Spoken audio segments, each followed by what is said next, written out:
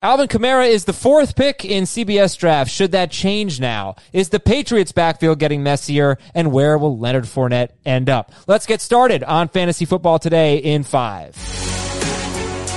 Welcome, everybody. Today is September 1st. You are listening to Fantasy Football Today in 5, a podcast that gets you caught up fast on the fantasy news and advice you need to know. Follow and stream us on Spotify, Apple Podcasts, Stitcher, your smart speakers, anywhere podcasts are found. I'm Adam Azer. I am joined by Dave Richard. We're going to start with Alvin Kamara. He has not been practicing. Reports are it's related to his contract. He's scheduled to make just $2.1 million this season. Do you think this is a serious situation, one that we should be dropping Alvin Kamara in the rankings? Not yet, Adam. I think that there is a chance that if this quote-unquote holdout continues on, then yeah, Alvin Kamara is definitely going to fall in the rankings. But let's just keep one thing in mind. The new collective bargaining agreement between the NFL and the players has made holdouts virtually impossible. It's hard for a player to stay away without his contract tolling. That means they'd have to play for the same contract the following season. The Saints have that mechanism available where they can send him a letter once he's gone from the team and he's got 5 days to come back. Otherwise, he doesn't play this year.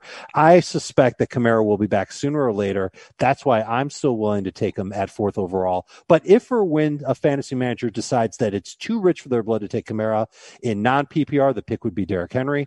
In full PPR, the pick would be Dalvin Cook, but Cook also is in a contract. At least he's with his team for now.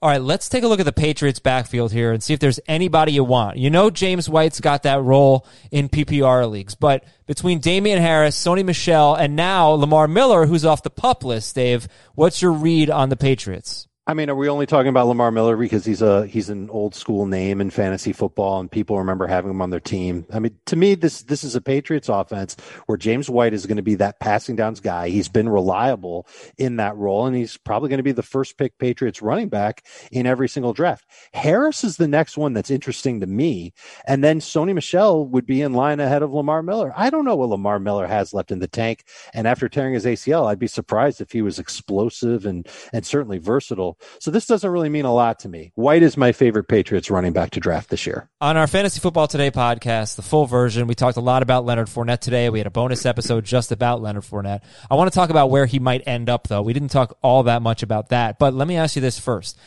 Damian Harris or, let's say, Leonard Fournette, if you just want to take a flyer, let's say you're drafting on Tuesday, or Raquel Armstead, or anyone that you like in the Jaguars backfield, where would you put Damian Harris with former and current Jaguars running backs, including Fred Taylor? I'm trying to be clever and think of an old Jaguars running back. Fred Taylor, yeah. Is in a better situation. Yeah, I'm taking Harris ahead of them all, ahead of Raquel Armstead, ahead of Leonard Fournette, all of them. Okay. So Leonard Fournette, OddsShark released some odds on where he'll next play. Bears are favorites at plus 265, then the Pats, then the Bucks, Redskins, Texans. Texans are plus 900. Bears, Patriots, Bucks, Redskins.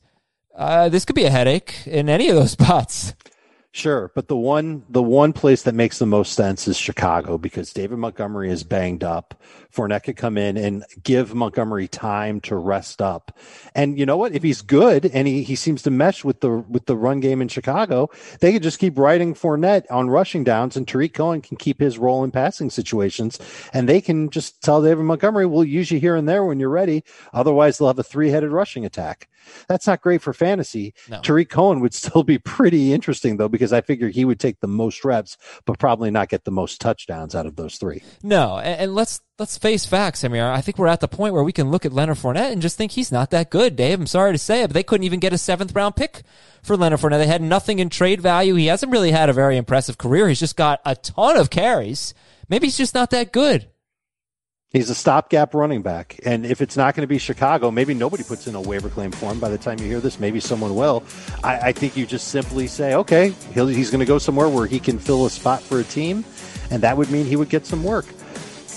All right, that's going to be it for today's episode of Fantasy Football Today in 5. For more extensive coverage, listen to the Fantasy Football Today podcast, the full-length one, on Spotify, Apple Podcasts, Stitcher, your smart speakers, and anywhere else podcasts are found. Thanks for listening to Fantasy Football Today in 5, your audio outlet for fantasy news and advice in 5 minutes or fewer. If you enjoyed the pod, leave a 5-star review on Apple. We'd really, really appreciate it, and we will talk to you tomorrow morning.